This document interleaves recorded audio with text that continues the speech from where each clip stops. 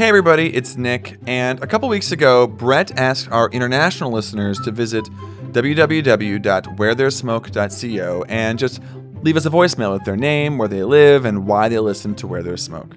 And we have just loved receiving your messages, so thank you to all those people who reached out.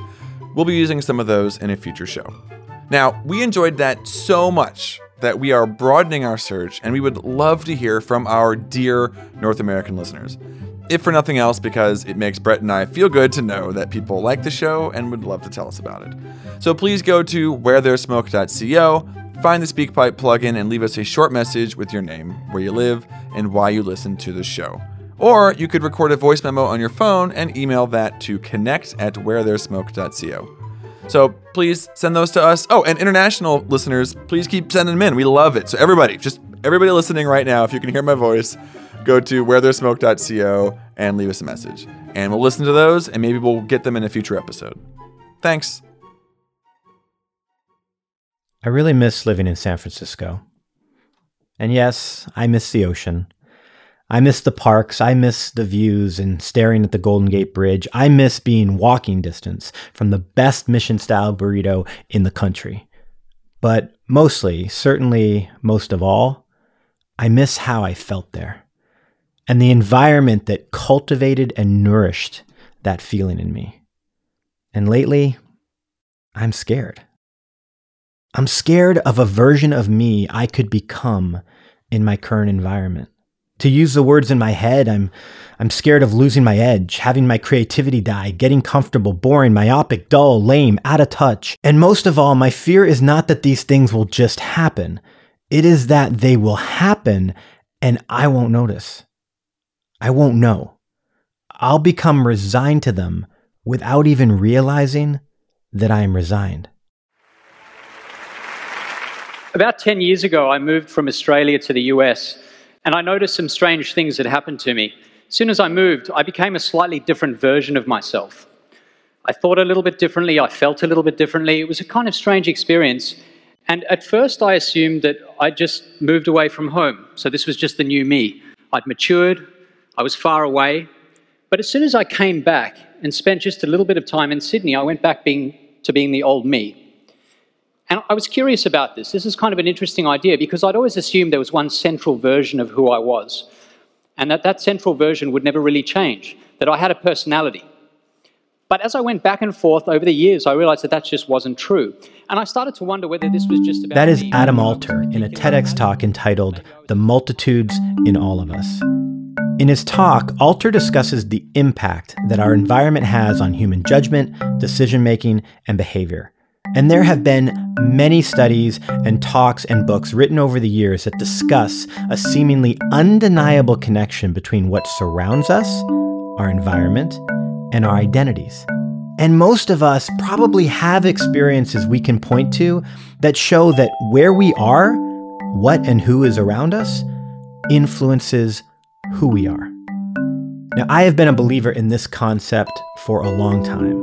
And when I first heard Adam Alter talk about these different versions of himself in the US and Australia, I found myself thinking about how I currently felt living in the suburbs of Toronto as opposed to smack dab in the middle of San Francisco. And I felt this anxiety. Do you know that boiling frog story? Well, for those of you who don't, the premise, which may be more of a metaphor than truth, is that if a frog is dropped into shallow boiling water, it will jump out. Of course, right? I mean, it's hot. Staying there would kill it. But if a frog is put in cold water, which is then brought to a boil very slowly, it will not perceive the danger, and it will be cooked to death. And as I listened to Alter's talk and looked at my surroundings, I thought to myself, what if I am that frog? What if the biggest danger I am facing is not that my environment could shape me to be someone I don't want to be, but that it will happen and I won't even notice? What if it's happening right now? I've been here for 1.5 years. What impact has my environment had on me already? Both the place and the people I am currently interacting with. And if I stay here, who will I be 3 years from today? Is this whole thing just about going back to San Francisco to capture something I feel I've lost? Or is it about creating something different here?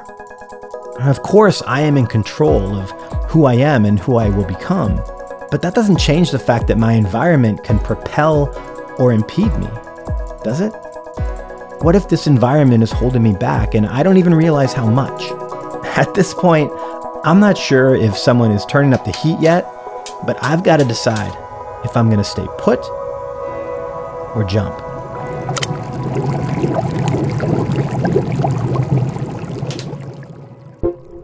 Welcome to Where There's Smoke, the show where we explore self-development through the lens of current events, pop culture, and experience.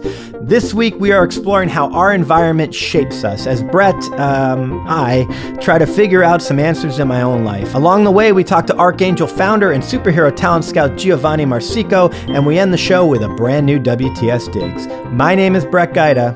And my name is Nick Jaworski. Let's start the show.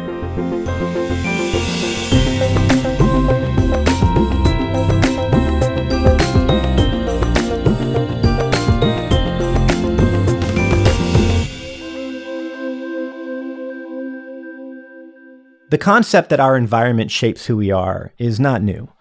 And it's not just some notion or idea that seems like it could probably be true. There have been a handful of studies done in the past 50 years alone that point to how people's behavior, the way we think, what we feel, and our outcomes are influenced by our environment. Adam Alter, who we heard from in the intro, compiled many of these studies and experiments in his book, Drunk Tank Pink, and Other Unexpected Forces That Shape How We Think, Feel, and Behave.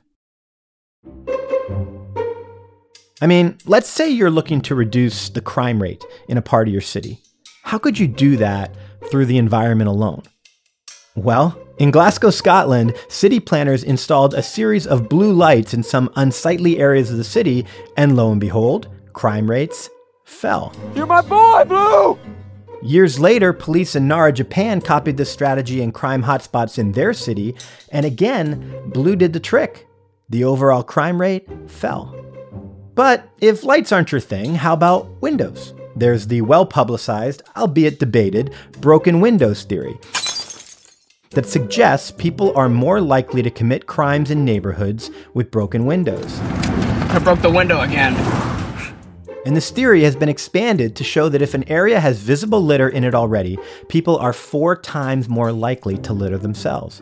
These studies show that we will adopt the behavior that seems most appropriate based on what we already see in our environment. And of course, then there's Drunk Tank Pink, which is the title of Adam Alter's book. In 1979, psychologists applied a bubblegum pink color paint to the inside of select jail cells at a Naval Correctional Institute in Seattle, Washington. Pink! They discovered that the color seemed to calm aggressive prisoners. And though the color is officially named Baker Miller Pink, after the Naval Correctional Institute's directors, Baker and Miller, it also became known as Drunk Tank Pink. By the way, for our designers and artists out there, the RGP code for Drunk Tank Pink is R255G145B175. But I digress. Once this discovery was made and publicized, others found reasons to paint their worlds pink. Football coaches began painting their visitors' locker rooms with the same shade, hoping to pacify their opponents. Buses painted their seats Baker Miller pink and discovered that vandalism rates declined. And door-to-door charity workers wore pink shirts, and their donations rose threefold. On Wednesdays, we wear pink. Now, while all these experiments and studies are interesting and enlightening, they also highlight an important truth about human character. There is no single version of you or I, even though we talk as if there is. As Walt Whitman put in his poem Song of Myself, I am large, I contain multitudes. And as Adam Alter put in a New York Times article released following his book, quote, though we are all anchored to our own distinct personalities, contextual cues sometimes drag us so far from those anchors that it's difficult to know who we really are, unquote. Here is Malcolm Gladwell interviewing Adam Alter in March 2013. That notion that there isn't a single version of you is the most subversive thing in the book, because, and it's the thing that we cling to. How many conversations have all of us had in which we talked about what the kind of person that we are, right? But in fact, what you're saying is, well, if you properly take into account these environmental influences, it becomes very hard to know the kind of person that you are. Yeah, I think there's an anchor, and so we have. You can say that this person is different from this other person in certain ways. I think what happens though is we deviate from that anchor depending on what's going on around us. So there is no single version of you, but you will be different from someone else. It's not like everyone in the presence of litter becomes that same person. I think you all have an anchor and then you deviate from the anchor. Yeah. You could never perceive a person in a vacuum. These situational effects are so powerful that at their extreme you are no one until you know what that situation is doing to you. And so I am not wrong to be concerned, maybe even a bit paranoid about the effect my current environment is having on me. But while I get how place can make an impact, city versus country, the color lights, the color pink, etc., when I consider the impact my environment has on me, I feel the strongest influencer is the people I am surrounded by. So maybe that's where I should be looking.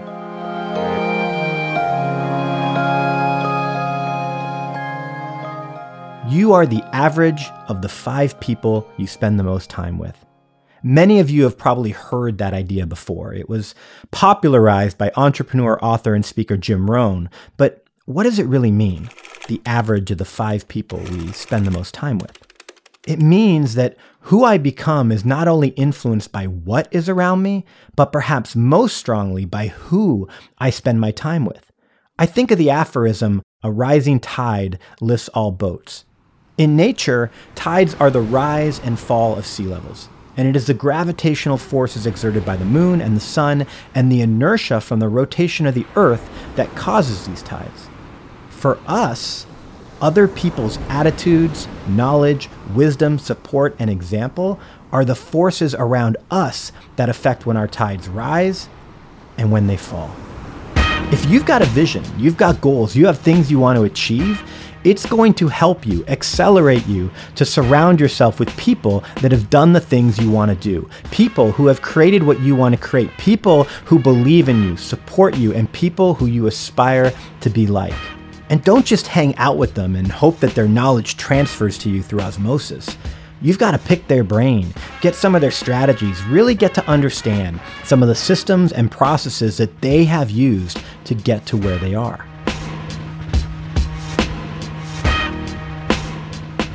Recently, the first annual Archangel Summit happened in Toronto. The event was created by Archangel founder Giovanni Marsico and featured over a dozen speakers, including Seth Godin, Gretchen Rubin, Gary Vaynerchuk, and Robin Sharma. It was billed as a gathering of mission-driven entrepreneurs, leaders, and professionals who want to do well by doing good. And it lived up to its billing. Just prior to the event, Giovanni was interviewed and asked why he believed people were coming and what they would take away. And yes, he talked about the speakers and the strategies, but then he ended with this. The biggest benefit that people don't realize until they show up is connection. You're in a room with people like yourself, right? We all feel like aliens, like no one gets us. Yeah. And then my role is to curate the best room of not only speakers but attendees so that you make better best friends. People who understand your struggle, people who want to help support you grow, and people who are completely aligned with your mission. I had the fortune of meeting Giovanni last year when I first moved back to Toronto, and we've connected a few times since, and so I decided to reach out to him in the hopes of deepening our understanding about the impact that people around us can have. Gio runs a company called Archangel, which is a tribe and community of superheroes and entrepreneurs who want to make the world better. He runs events, masterminds, is launching an online academy, all with the specific mission of making the world better by connecting people. And so I asked him straight up, in what he's built and Archangel's mission, how important is this idea? This idea that our environment and specifically the people in it, shape us. About 10,000%. So I have this saying now where everything you surround yourself with, whether it's things or environment or people, especially people, are either charging your batteries or draining them. And oftentimes, or most times, you're subconscious to it. One of the smartest things I've ever done was cut off all of the drainers, whether it's environment, and especially people, and completely surround myself with the chargers in personal relationships and professional. So, when we started our mastermind, it was invite only or application only with an interview process. Everyone's curated. And the number one aspect I look for, which is kind of unique, is that in my head, I thought, will the rest of the tribe fall deeply in love with this person and resonate with them as much as I do? So here's the thing. We are in control of our lives. Ultimately, we decide how we feel and what we do, no matter our circumstances. But we are also human beings. We have emotions, and life can get hard sometimes. Surrounding ourselves with chargers, as Gio calls them, is going to create a conducive playing field for us to build and expand our version of a successful life. Like in sports, it gives us a home field advantage. You have this entire crowd behind you, and no matter how dim it might seem at times, they're cheering you on, and you'll be stronger because of it. There's always going to be stressors. There are always going to be challenges. But when you have that support structure of those chargers around you, even with things flying around you like a hurricane, you have that peace in the middle. Peace being P-E-A-C-E, right? And it's just easier to tackle things, and your confidence gets protected, your energy is protected, your focus is protected, so that it's so much easier to tackle the challenges versus being drained, where it's like not sleeping for 3 weeks straight and then trying to work. It's just way more challenging. And it's not just that surrounding ourselves with chargers provides us with support. They also help us to rewire our brains, to change what we believe is possible and how we see ourselves in that possibility. Sebastian Seung is a leader in the field of connectomics, which studies the wiring of the brain. In 2010, he gave a TED Talk entitled, "I Am My Connectome." The connectome being a complete map of the neural connections in the brain. And Sebastian outlines in his work that wiring makes us who we are. And while each connectome is genetically unique, how we think is much more than just genetics. And there's a lot of evidence that neural activity is encoding our thoughts, feelings, and perceptions, our mental experiences. And there's a lot of evidence that neural activity can cause your connections to change. And if you put those two facts together, it means that your experiences can change your connectome. And that's why every connectome is unique, even those of genetically identical twins. The connectome is where nature meets nurture. And it might be true that just the mere act of thinking can change your connectome, an idea that you may find empowering.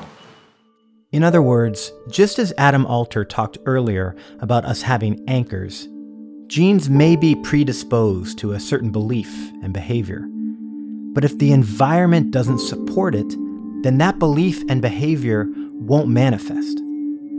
You see, we all have beliefs about ourselves and what we are capable of. And in many cases, those beliefs are limiting, based on our environment.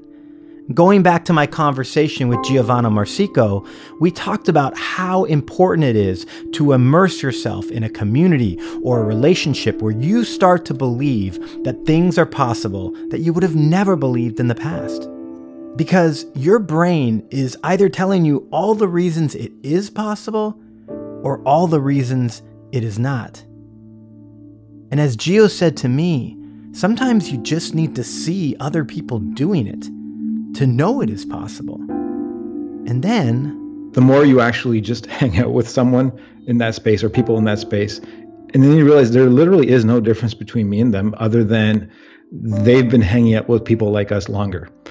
And you can learn tactics, you can learn strategy, you can learn what works and what doesn't work, but you have such an advantage by getting rid of the naysayers, the people who use my favorite word, be realistic, which is like complete bullshit, right? What does that even mean? All that means is follow your existing limiting beliefs because everything outside of that is dangerous. And as I thought about how our beliefs are so influenced by our environment and how sometimes we won't even try based on what or who is around us, I was reminded of Zig Ziglar's classic explanation of how you train fleas.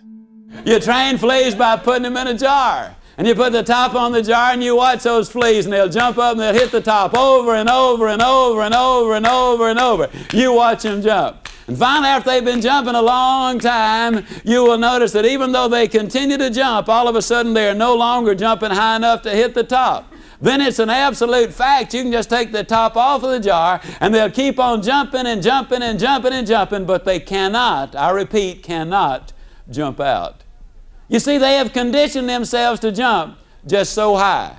And once they've conditioned themselves to jump just so high, that's all there is. There ain't no more. Is that me? Have I already adjusted my jump height? Now, I know what you might be thinking at this point. Wait a minute, Brett. Are you worried that you are a flea or a frog?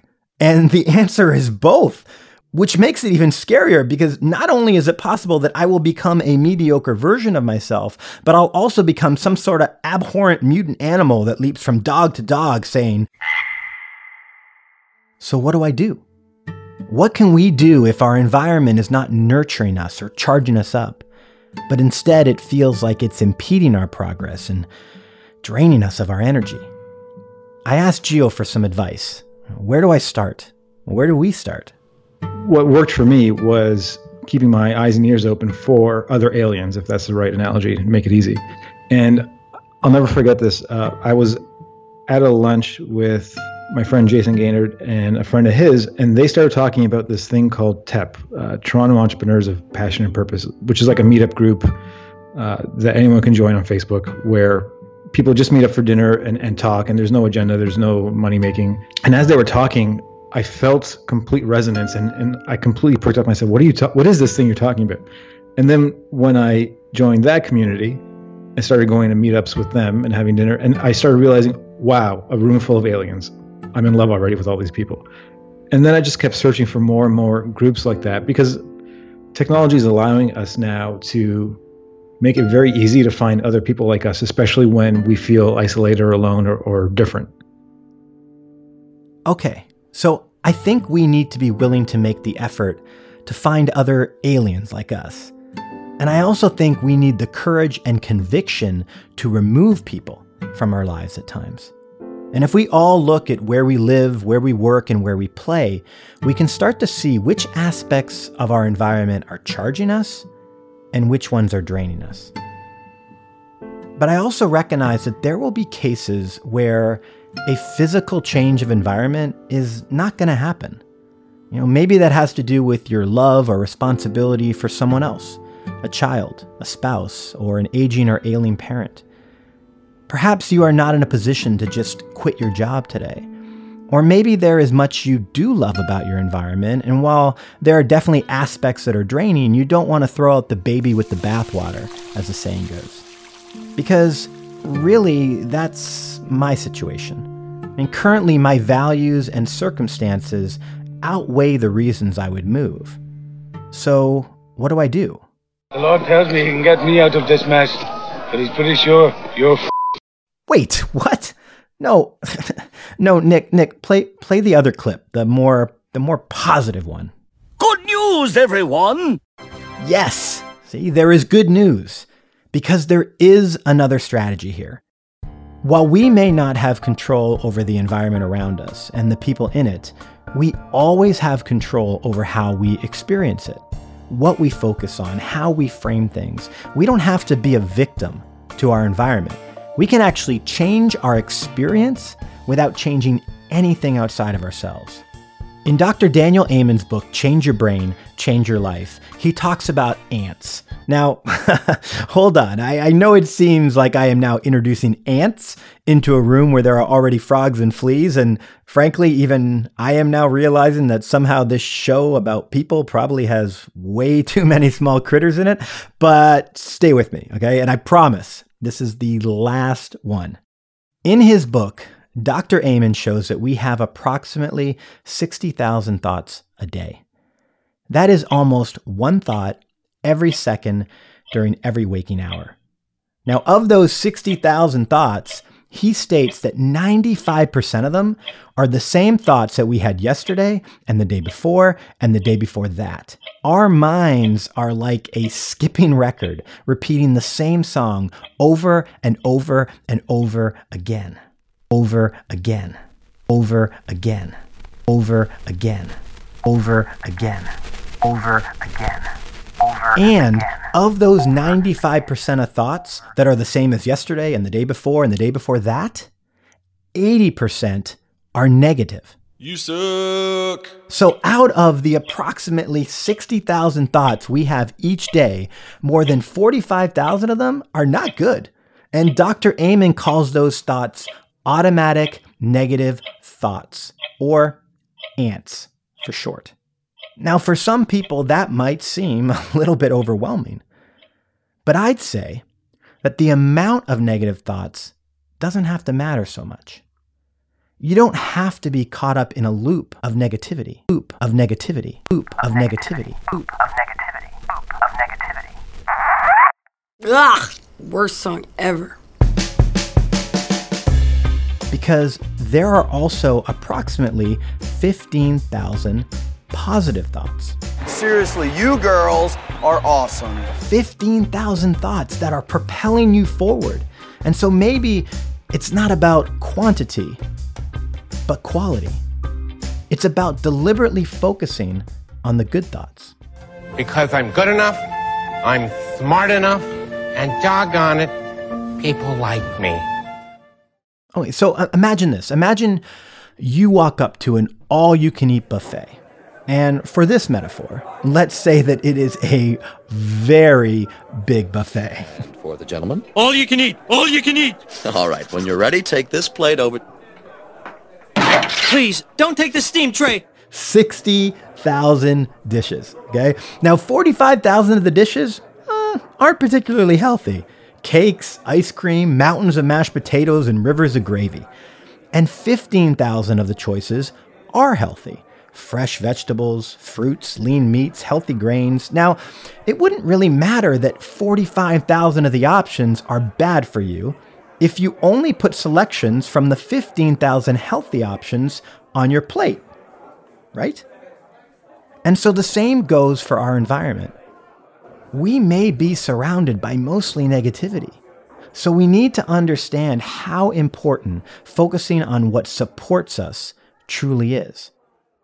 If we are going to elevate our environment, it's not just about changing what's around us. It is about changing how we experience what's around us, about deciding what we focus on.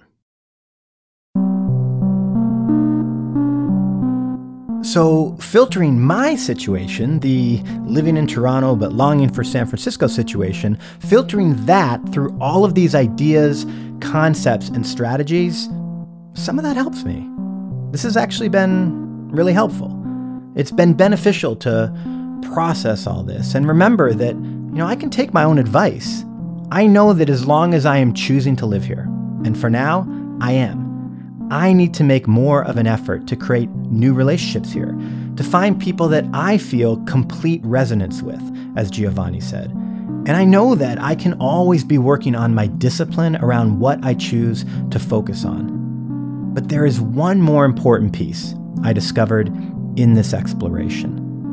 And I find this incredibly empowering. And that is the role that we play in designing our own environment. You see, I am not just the boat on the water. I am also a force affecting the tide. Otherwise said, in addition to my environment influencing me, I am in fact influencing my environment. This is the premise and the promise of ontological design. That everything we humans have created has evolved through an interplay of the natural world and our own minds. Futurist philosopher, filmmaker, and speaker Jason Silva describes this as a feedback loop. Those spaces return the favor. Those spaces build our thoughts. Our thoughts build our spaces. The spaces return the favor. So my friend was talking about this notion that ontological design implies that there is this hermeneutic circle in the sense of mind emerges in the feedback loops between brains, tools, and environments. There's a meaning-making circle. The self emerges like the Ouroboros, like the dragon that's eating its own tail. And basically, the idea of ontological design is very simple. It basically says that design affects us in a way that is much more pervasive than we're normally privy to. The notion is that whether we're conscious of it or not, everything that we design is designing us back. We are being actively designed by that which we have designed. Or put another way, design designs. Which in turn designs, which then designs, which designs, which designs. I mean, just this week, I was having a conversation with a friend of mine here, and he was telling me how different some things are since I came back to town. They were small things to me, but significant to him. And as I thought about that conversation, I realized that in my return to Toronto, I have shifted the landscape, even if just a little bit. I have changed the environment in a way that is more in alignment with who I am, my values. So maybe I've been selling myself short. Maybe it's not about anyone else at all. It's not about what I perceive is or isn't around me. It is about what I am going to do about it. It is about the power I have to create an environment that charges me. Because the ingredients, they are all here. I just need to find them, or nurture them, or inspire them to life. And it's just a reminder of the sort of dizzying freedom that we have to compose our lives, to compose our experience. Timothy Leary used to call this the vertigo of freedom. It's a crazy idea, right? But it's a nice, I find it reassuring. I find it inspiring. We are the music makers. We are the dreamers of dreams. We have the pen. We get to be reality engineers, reality architects, and I love that. I love that idea. I do too, Jason. I do too. And so I raise a glass to you out there, the listeners and the non-listeners, and to all the spaces, the cities and towns and countries and continents. We are always contributing. We are not frogs or fleas or ants or any terrifying hybrid of those three. No. We are architects. Let's build.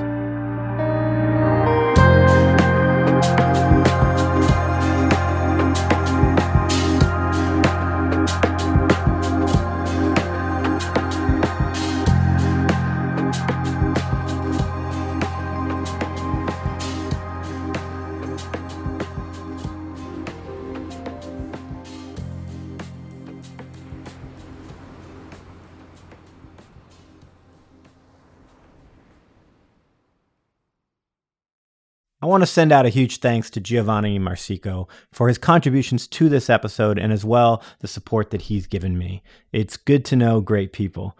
And speaking of great people and being surrounded by them, the date for the 2017 Archangel Summit has been announced and you can be there. It is happening in Toronto, Canada on September 9th, 2017. Go to archangelsummit.com to check that out. And if you buy your tickets now, there are tons of bonuses, including a year's tuition in the Archangel Academy. So again, you can get more info at archangelsummit.com.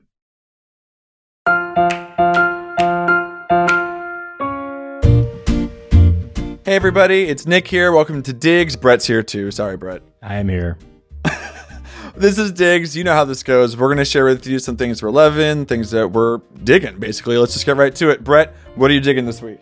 Awesome, Nick. Well, I'm going to keep this pretty short and sweet. I've done enough talking in this episode already. But you might remember last year around this time, my dig was walking around airports listening to Christmas music. Yeah, I was actually going to bring that up. Yes, and I love Christmas music. So here's my dig. My dig is the Soma FM holiday radio station, which is actually an app. I mean, you can listen to it online as well, but Soma FM is a listener-supported, commercial-free radio station that actually started in San Francisco, why it's called Soma, south of Market. It's also named after the quote-unquote ideal pleasure drug in Aldous Huxley's Brave New World. And it's this amazing like app that has over 30 channels of all kinds of crazy music. Now, what's cool is they put out this holiday radio app that just has their 4 Christmas music, holiday music stations. So there's a lounge station that's awesome and kid and parent safe, as they call it. There's a soul station, there's an indie alternative station, and there's an Xmas and Frisco station, which is kind of explicit and wacky and eclectic holiday tracks.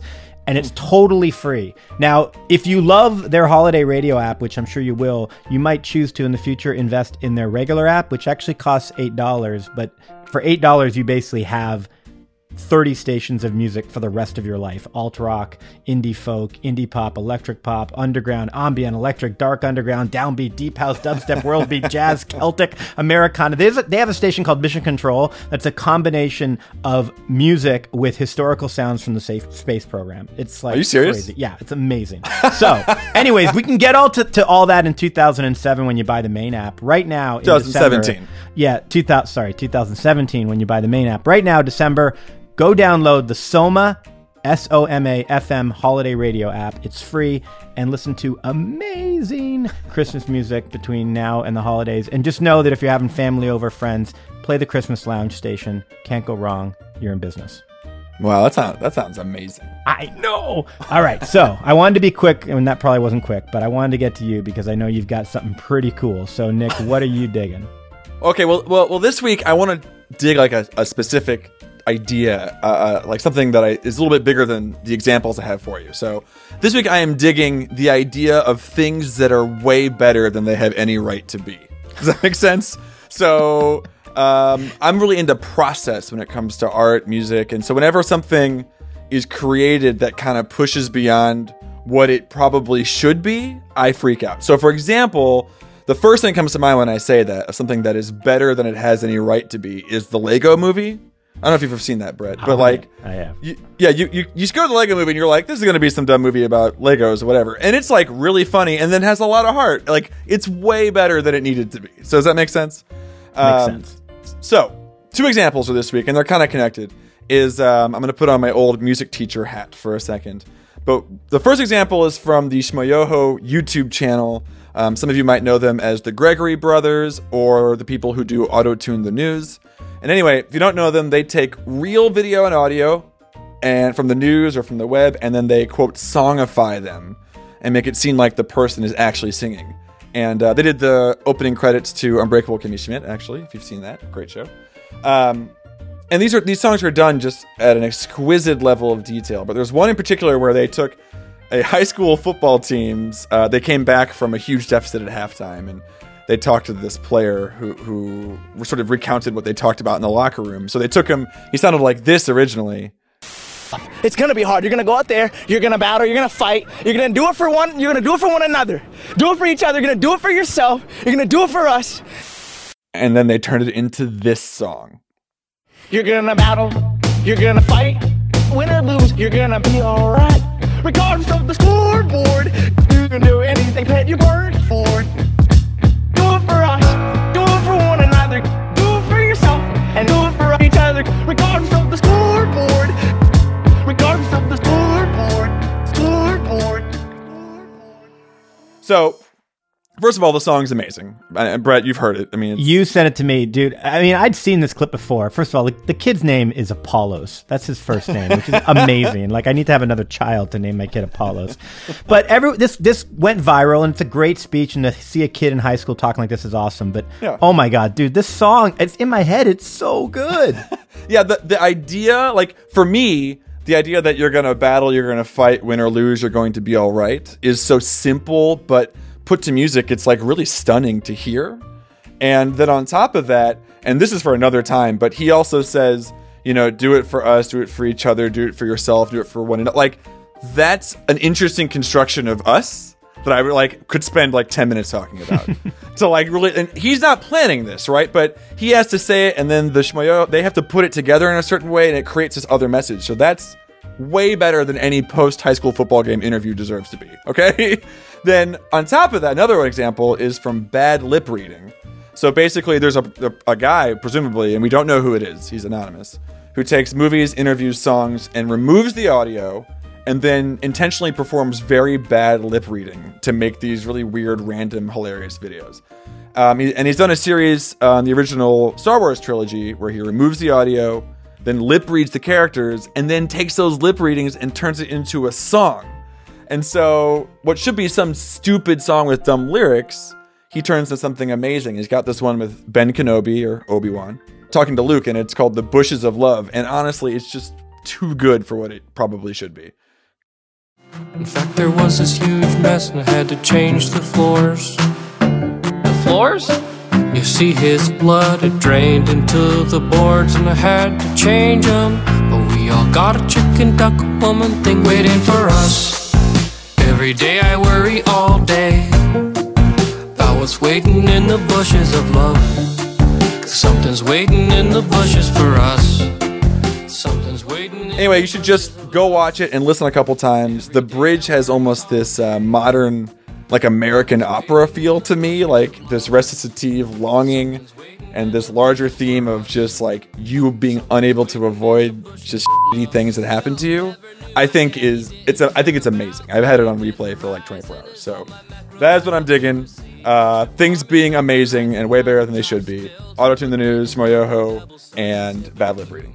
And you can find those links in the episode description, like always.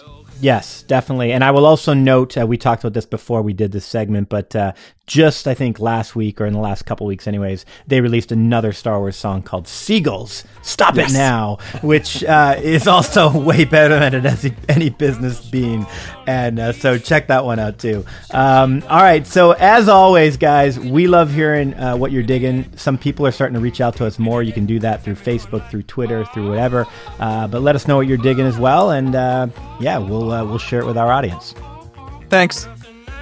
But yeah, when these birds attacked me, when I tried to run, I fell, and then these kids started laughing, and then got hit in the neck with a hacky sack. Where'd it come from?